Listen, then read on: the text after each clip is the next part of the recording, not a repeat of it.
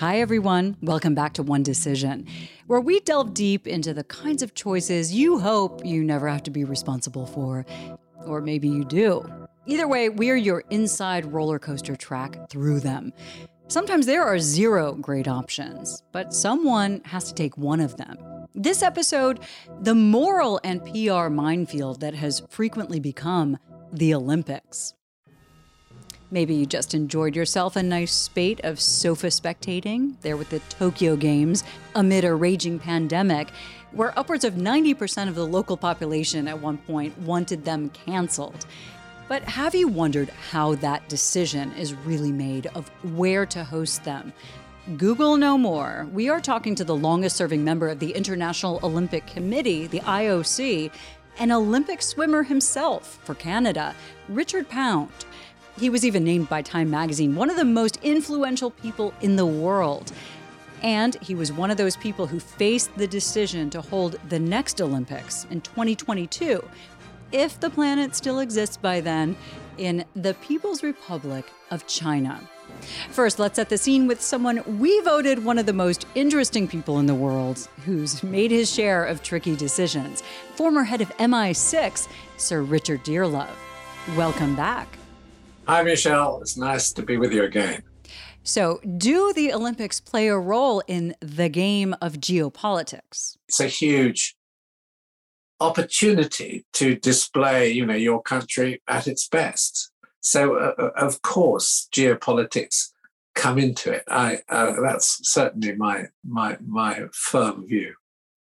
Now, Richard, I know your father was an Olympian and an extremely unique one. Well, my father was in the 1948 Olympics, and they were held in London. And they were held really on a shoestring because it was in the aftermath of the war. My father was one-legged.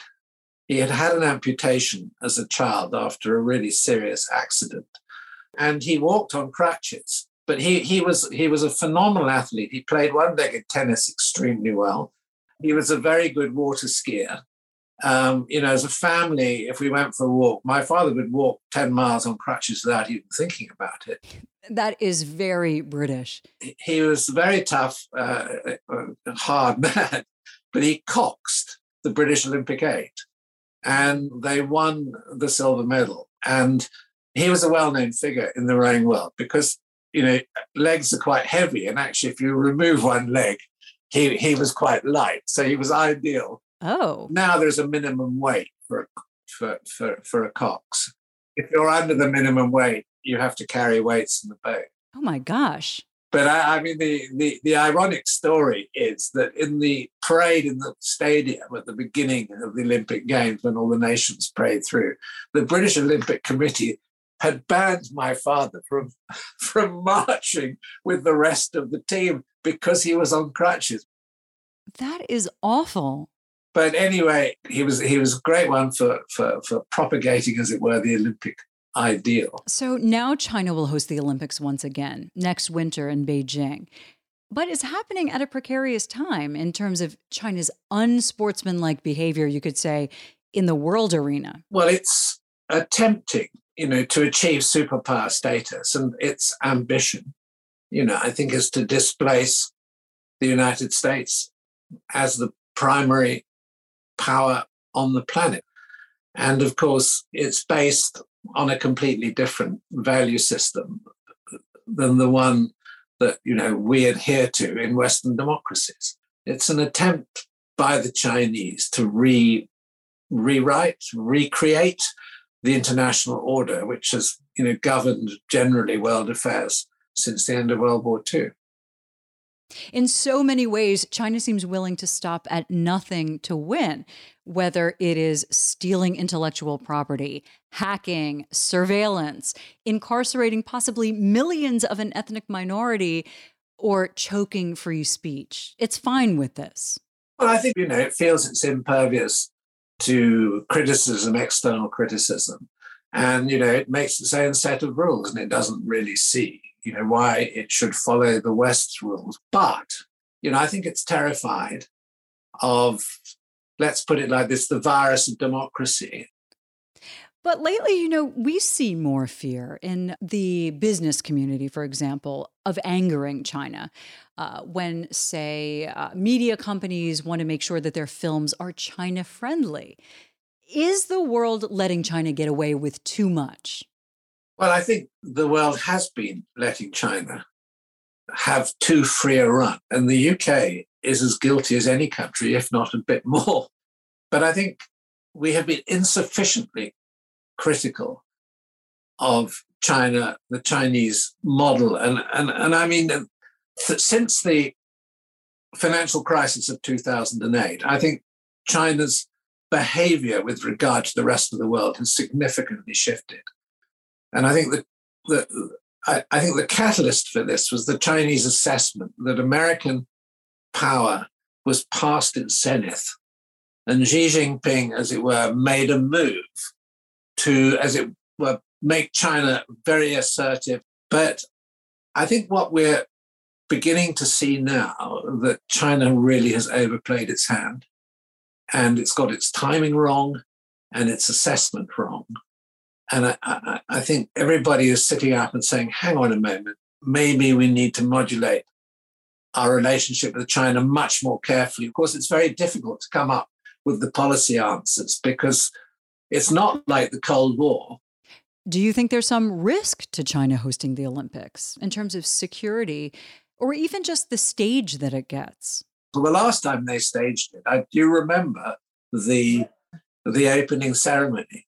I mean, it was the most extraordinary statement of the power of the nation state, and you can bet your bottom dollar that the Chinese will do it again in an even more spectacular fashion, and it will be designed to impress, particularly in the developing world.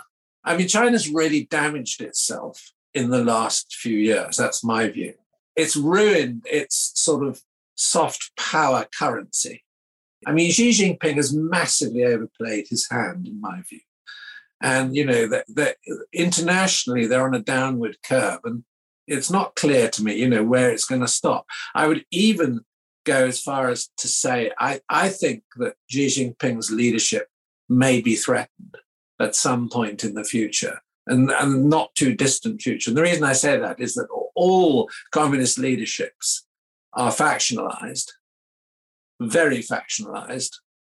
You don't see that from the outside, but there are huge tensions on the inside. And Xi Jinping has spent a lot of time sort of, rubbing out the opportunities that his opponents have politically. And I know you dealt with them quite a bit. Thanks, Richard. Now let's bring in Richard Pound. Great to have you with us.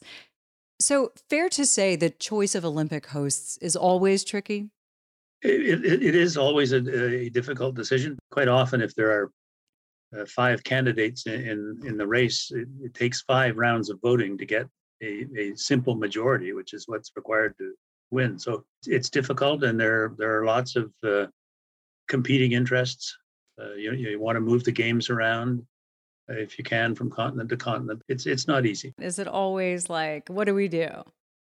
Well, the stakes are often high, but I remember when we were doing the 2012 games, we had Moscow, New York, Paris, Madrid, and London. Wow. You could put all those names in a jar and reach in and pull it out and say, well, we're not giving it to somebody who can't organize these games. Got it. Okay, so when were you grappling with this? What year was it? Normally 7 years out. That means this debate started 6 years ago. Simpler times. Tons of cities wanted in, Europeans, Americans. So each of these cities starts exploring the possibility of a bid. But then they look at the estimated price tag from the 2014 Sochi Games and say, $50 billion? These cities put forward referenda to their citizens to see if they might buy into this. But one after the other, they get shot down. No one could afford it. We ended up with 2 finalists, if you will. One is Kazakhstan in Almaty, and the other was China with Beijing. And not easy. Both are different systems of government compared to what we're used to. boom, democracy's out, that democracy drops out, boom, boom, boom, boom, boom. You look at your dinner plate and you got Beijing or you got Kazakhstan. Were you thinking, uh-oh, at that point? Like, here we go. Yes and no. I mean, there was some static back in 2008 or before 2008 when we gave Beijing the Summer Games. And say, yes, you're going to, you've got whatever the issue is, it's Tibet or Hong Kong or the Uyghurs at this point. There will be some pushback on that from people that think we shouldn't do games in these countries. And they don't understand that we don't allocate the games on the basis of politics. It's you got to make sure you allocate the games to a country that can organize them.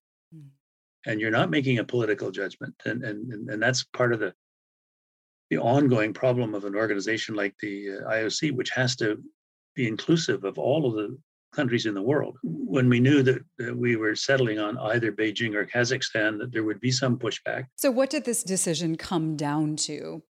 Well, that was the interesting thing. When tiny Kazakhstan, relatively speaking, comes within 4 votes of China, there's a message in there somewhere. And it's not because, your autocracy is better than the other guy's autocracy. It's just, it was, I think, a message from a lot of individual IOC members directed at China saying, look, you're not as popular as you think you are. And this judgment, 44-40 is not that you're only 10% better than Kazakhstan in terms of being able to organize these games. So if you're an analyst in Beijing, you should be saying to the leader, we got some problems here, or some issues at least. Now, do tough conversations go along with these votes? Are you guys like arguing amongst yourselves about who gets it? No, there's a lot of discussion beforehand. Were there any conversations or things that stuck out to you that made the decision for you either more difficult or easier? I think we would probably have had more difficulties in the end if we had taken Kazakhstan, because we would have had a really, really insulted China on our hands, which has a lot of influence around the world, and so we knew it was going to be tough one way or another, whichever one we picked. And at the same time, when you look at the 2 finalists, you say maybe we haven't got the selection process right here. Maybe we have to go about allocating these games in a different way, and we've changed that pretty dramatically for the last award of games. So that it's not just here's your term sheet, bid against it, and we'll vote. It's let's sit down and see how we can make this work for you in your country and for us at the same time. And we can be a lot more flexible than simply having a made in Switzerland, take it or leave it. That's so interesting. That's been much more effective in recent years. So, Richard, did you vote for China? Can you say who you voted for? Our votes are secret, and everybody thinks you voted for them, or everybody thinks you didn't vote for them. Okay, so blink once if it was China, blink twice. Wait, he blinked 5 times. Okay, very good, Richard, very good. So, I know like the thinking is, we want this to be a global games, so we don't look at what huge problems might be going on in your country. And you know what? I think it's interesting because we always, like, one great benchmark is the 1936 game in Berlin, right? Right. So the 1936 games in Berlin, happening during the Nazi era. And the game still went on then, even though, controversy was building. And so any other thing you could say, well, if we had the games in Berlin in 1936, why not have them here? But now that we've entered the 21st century and you look at what's happening in China with allegations of forced sterilization and possibly millions of Uyghurs in these camps and allegations of torture, Is it time that these things should play into the decision of who is awarded with the gift of an Olympics? Well, our view is this, that we have to accommodate all of the countries in the world, and we do that as well as we can. And we have a pretty good record, of every 4 years having a month with all of these countries together at the same time in the same place, peacefully competing. And we think that's a message that needs to be kept and not have that aspirational objective on our part of having a peaceful gathering with all these countries hijacked by other issues. The committee knew, even back in 2015, while debating, that there was going to be serious pushback. Since then, China's behavior has only become bolder. And in today's world of calls for accountability, there are now calls for boycotts, for cancellation. U.S. Speaker of the House Nancy Pelosi has called for all world leaders to not show up in Beijing. And the IOC will face far more scrutiny, especially if things go more wrong there. If you look at the calls for we must boycott, that's not actually what they mean. They mean, you Olympic athletes, you should have your rights taken away from you to make our point. And we understand it's not going to change any conduct on the part of China. It's a gesture. It will bring about zero conduct change. The same way the Moscow boycott in 1980 brought no conduct change on the part of the Soviet Union. And in the meantime, you've trashed the lives and dreams and aspirations of all of these Olympic athletes from around the world, and all of the billions of people that love to watch that peaceful exercise. And it raises the question then, is there nothing that could go on in a country that is so bad that they shouldn't get the Olympics? Although, let's say something absolutely even more horrible than what's going on in China happened, then, I guess the buffer would be the IOC members probably just wouldn't vote for that country. Yeah, like that's the safeguard of avoiding a place where something so terrible is going on. Yeah, I mean, the only times, in the last 125 years where we haven't had the games were world wars. There's a good reason for that. It's not fair to make everybody a hostage to another agenda. And they're well-meaning groups with well-directed concerns, but they're all directed against the political decisions that are made in China. And it's a political problem. And countries around the world, they know how to send messages. I mean, it'd be very easy. No government would accept any invitation to go to China and invoke trade sanctions and all sorts of other things to get a message through. And believe me, China would hear those messages. And that is more likely to have an impact on their conduct, which is really what you want. For sure. Does it not piss off the committee that after Beijing got the Olympics in 2008, which doesn't feel like that long ago, but they made some kind of lip service to, oh yeah, we'll pay attention to human rights. Since then, they've only cracked down on free speech and democracy, and now this issue with the Uyghurs, that it's only gotten worse. Does it matter to the IOC? Does it matter? Yeah, of course it matters. I mean, in the sense that we're all individuals and we all have our own views on this. But as an organization, and when you're voting for the Olympics, you're the organization.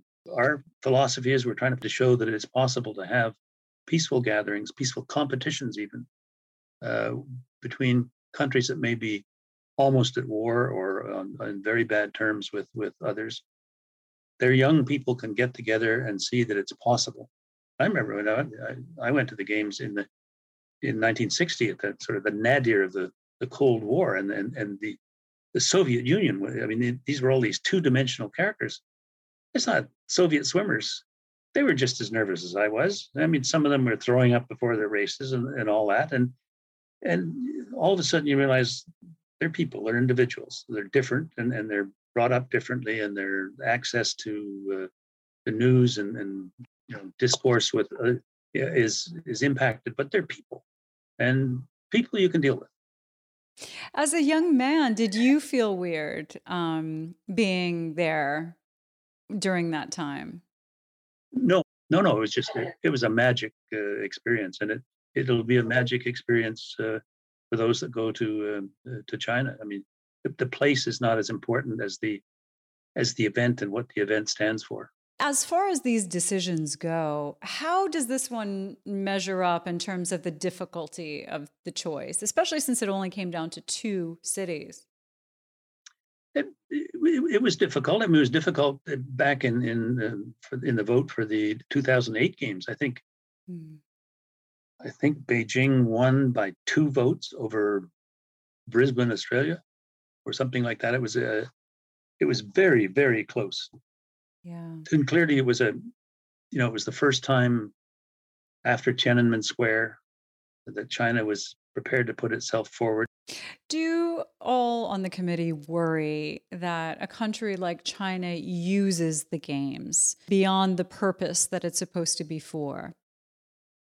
Well, I think you'd expect them to put on a good show for their own audience.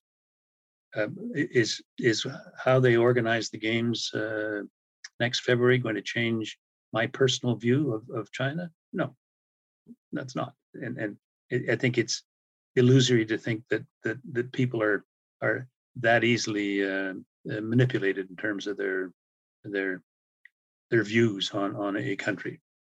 And the reaction that we've seen to this, coming up in U.S. Congress and the calls for boycotts and that sort of thing, was it more than you expected, or did you fully expect to see these kinds of reactions? It's generally par for the course. I think initially the call was we should boycott the games, and that doesn't mean we. It means our athletes.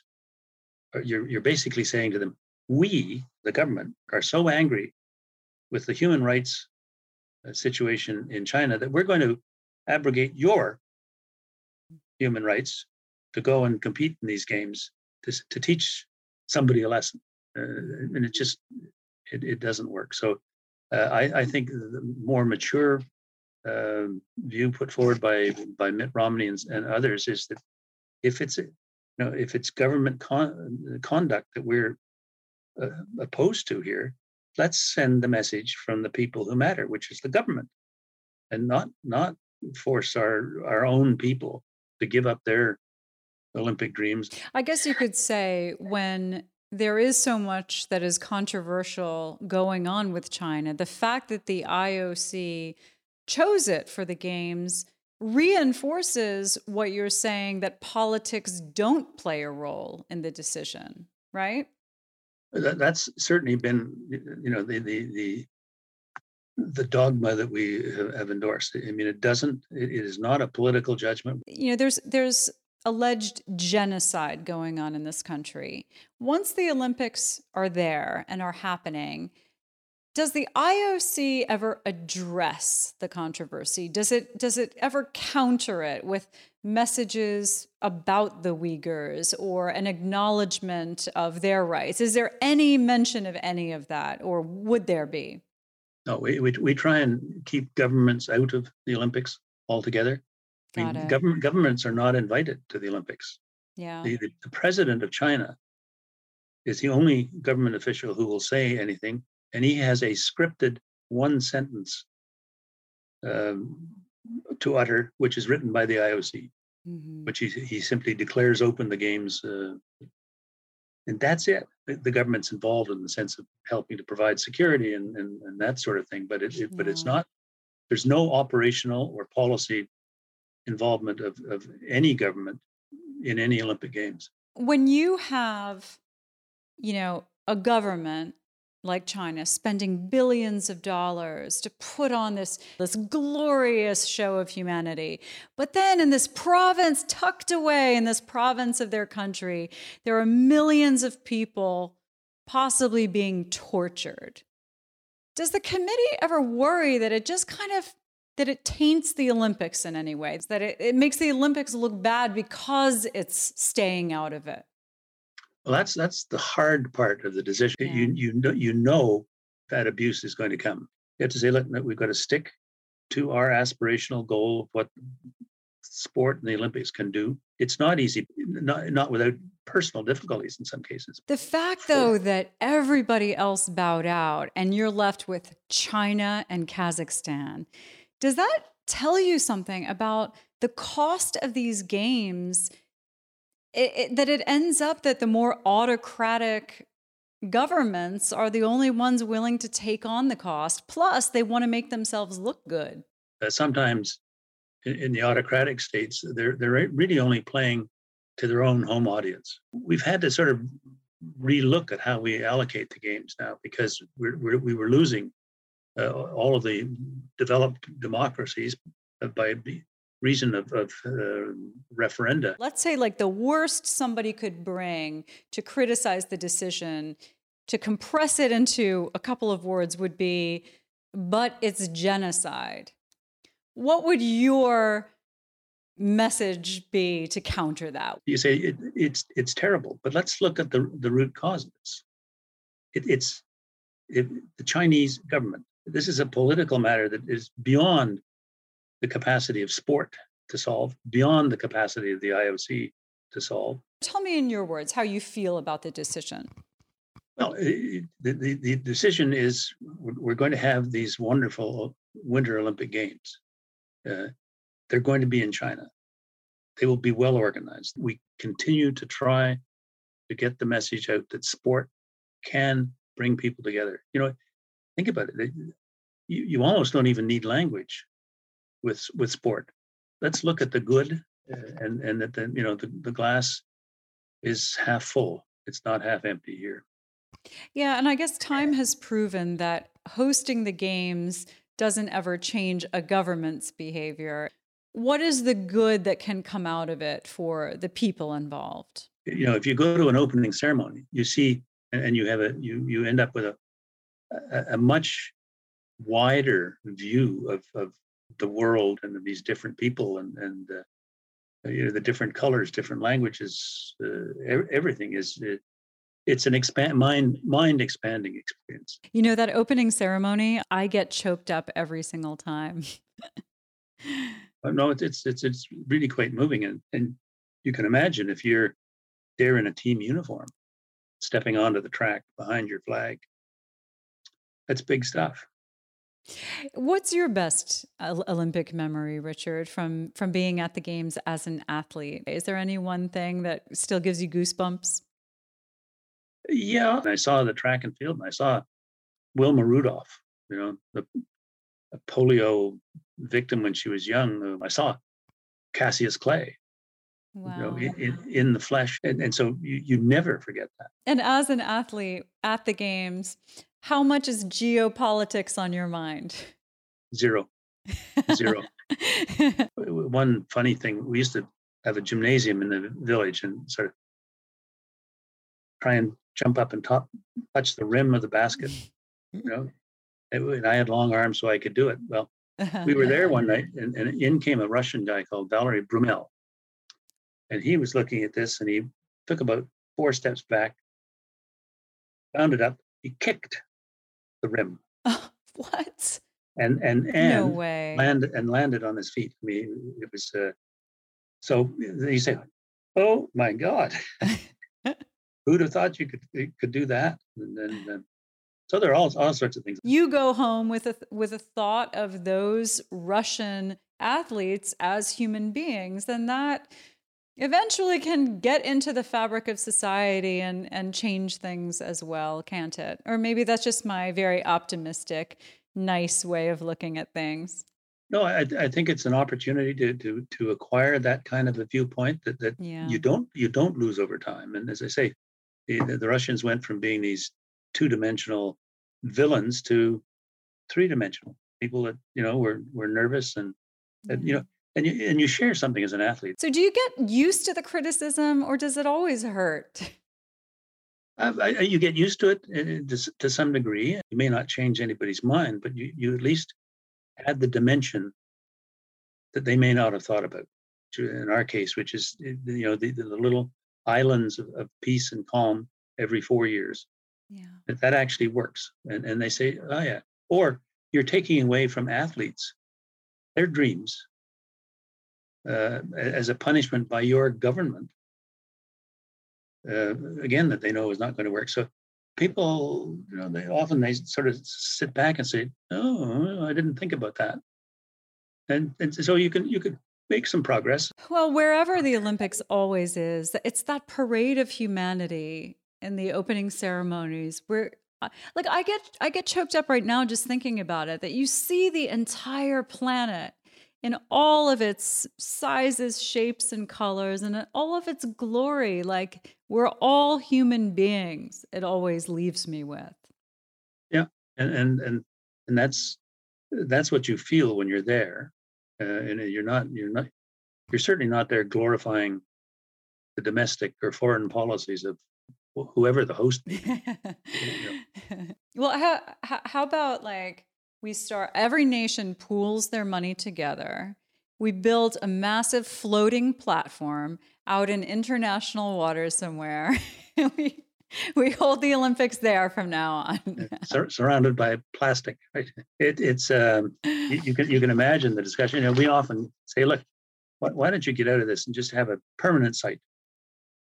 And then you say, well, who's going to maintain it? Well, everybody will maintain it. And can you imagine the discussion in the Congress about how much money are we sending to wherever this is? And that's one of the reasons that we've done our best to try and move them around. Richard, thank you so much for taking the time. It is such a pleasure to talk to you. Oh, thank you. It's been fun. Let's discuss a bit with Sir Richard Dearlove. So what do you think about this stance of ignoring all politics, despite all the backlash that follows? Are you convinced? Well, it's a very admirable ideal. But of course, the politics asserts itself in the majority of Olympic Games in one way or another. I mean, I remember during the 50s and the 60s, when the East Germans were running these sports factories, which were, of course, based almost on, chemical compounds. And I mean, the East Germans used to sweep the Olympics in all sorts of sports because, they produced these factory athletes, many of whom subsequently, had ruined their lives and died young because their bodies had been so abused. And of course, this was all about the prestige of East Germany. And of course, we all know what happened at the Sochi Winter Olympics. You can't avoid these terrible, political interventions. And every country is tempted to use this to exploit somehow its reputation or its image. Personally, I think that, the only solution to this problem would be to have a permanent Olympic site. And there are only two places you could have that. It would either be in Greece or in Switzerland. And, one day I wouldn't be at all surprised if that's where we end up. And even having Tokyo 2020 at all is, in a sense, ultimately a political decision. It's clear that the Japanese government have gone ahead for purely domestic political reasons, because Suga, the premier, really has a sort of reputational relationship with the Games and absolutely doesn't want to cancel. Damaging to the Olympic movement in my view. So the last time China hosted, even though it paid lip service to the human rights issue, you could say that things have actually diminished in China since they hosted last. Well, it's not. It's got worse. I mean, this is the problem. The incarceration of the Uyghurs in what we would probably consider to be concentration camps. I mean, it's awful what's happened. When you see people really, really criticizing this and calling for action against the Olympics because of this decision, do you think they're overreacting to what one could argue is simply a backdrop to a major sporting event? Well, I don't think they're overreacting. The problem is that both sides of the argument have some quite powerful arguments in their favor. I agree. I do think in the case of a country like China, as it currently is, it makes one feel very uncomfortable that it's staging the Olympics. You just cannot get away from that basic fact. Its behavior internationally is bad and getting worse. And, we all cast our minds back to the 1936 Olympics. But, what do we, from the 1936 Olympics, what do we remember? We remember Jesse Owen, being so phenomenally successful, and the fact that his success infuriated various people. Good point. Don't you think it's ironic that the highlight of the games is supposed to be sportsmanship and fairness, but in international politics, China projects the opposite of these ideals? Absolutely. One of the things you have to remember about China is the Chinese do not really understand win-win. They only understand we win, you lose. It's hard to reconcile that. It is, and I think, between now and the next Olympics, it'll be interesting to see how this situation evolves, because politically, it certainly doesn't look as though it's going to get better. And one may, in fact, end up with the Games, which is pretty farcical because it's being boycotted. I mean, it may get so bad that, many competing countries may just say, look, we absolutely can't do this. And of course, the Chinese will struggle very hard to make sure that that doesn't happen. Was it the right decision, in your opinion? Was it a brave decision? Well, if I'd been on the Olympic Committee, I probably wouldn't have voted for China. But on the other hand, if you voted for Kazakhstan, that's a pretty strange thing to have done. So if you want to run the Olympics and you've only got that choice, the country which is going to do it efficiently and well, let's give the Chinese their due. But the political cost or the geopolitical cost of that decision is likely to be high, very high indeed. Thanks, Richard. Great talking to you, as always. No, well, I think it's been a fascinating discussion. And thank you for joining us on this episode of One Decision. I'm Michelle Kosinski. Follow us wherever you find your podcasts and on social media. Tell us about your favorite decisions that shaped world events. We love hearing from you here at One Decision, where we delve into the minds of those playing for high stakes and whose decisions can shape our world and our lives in it.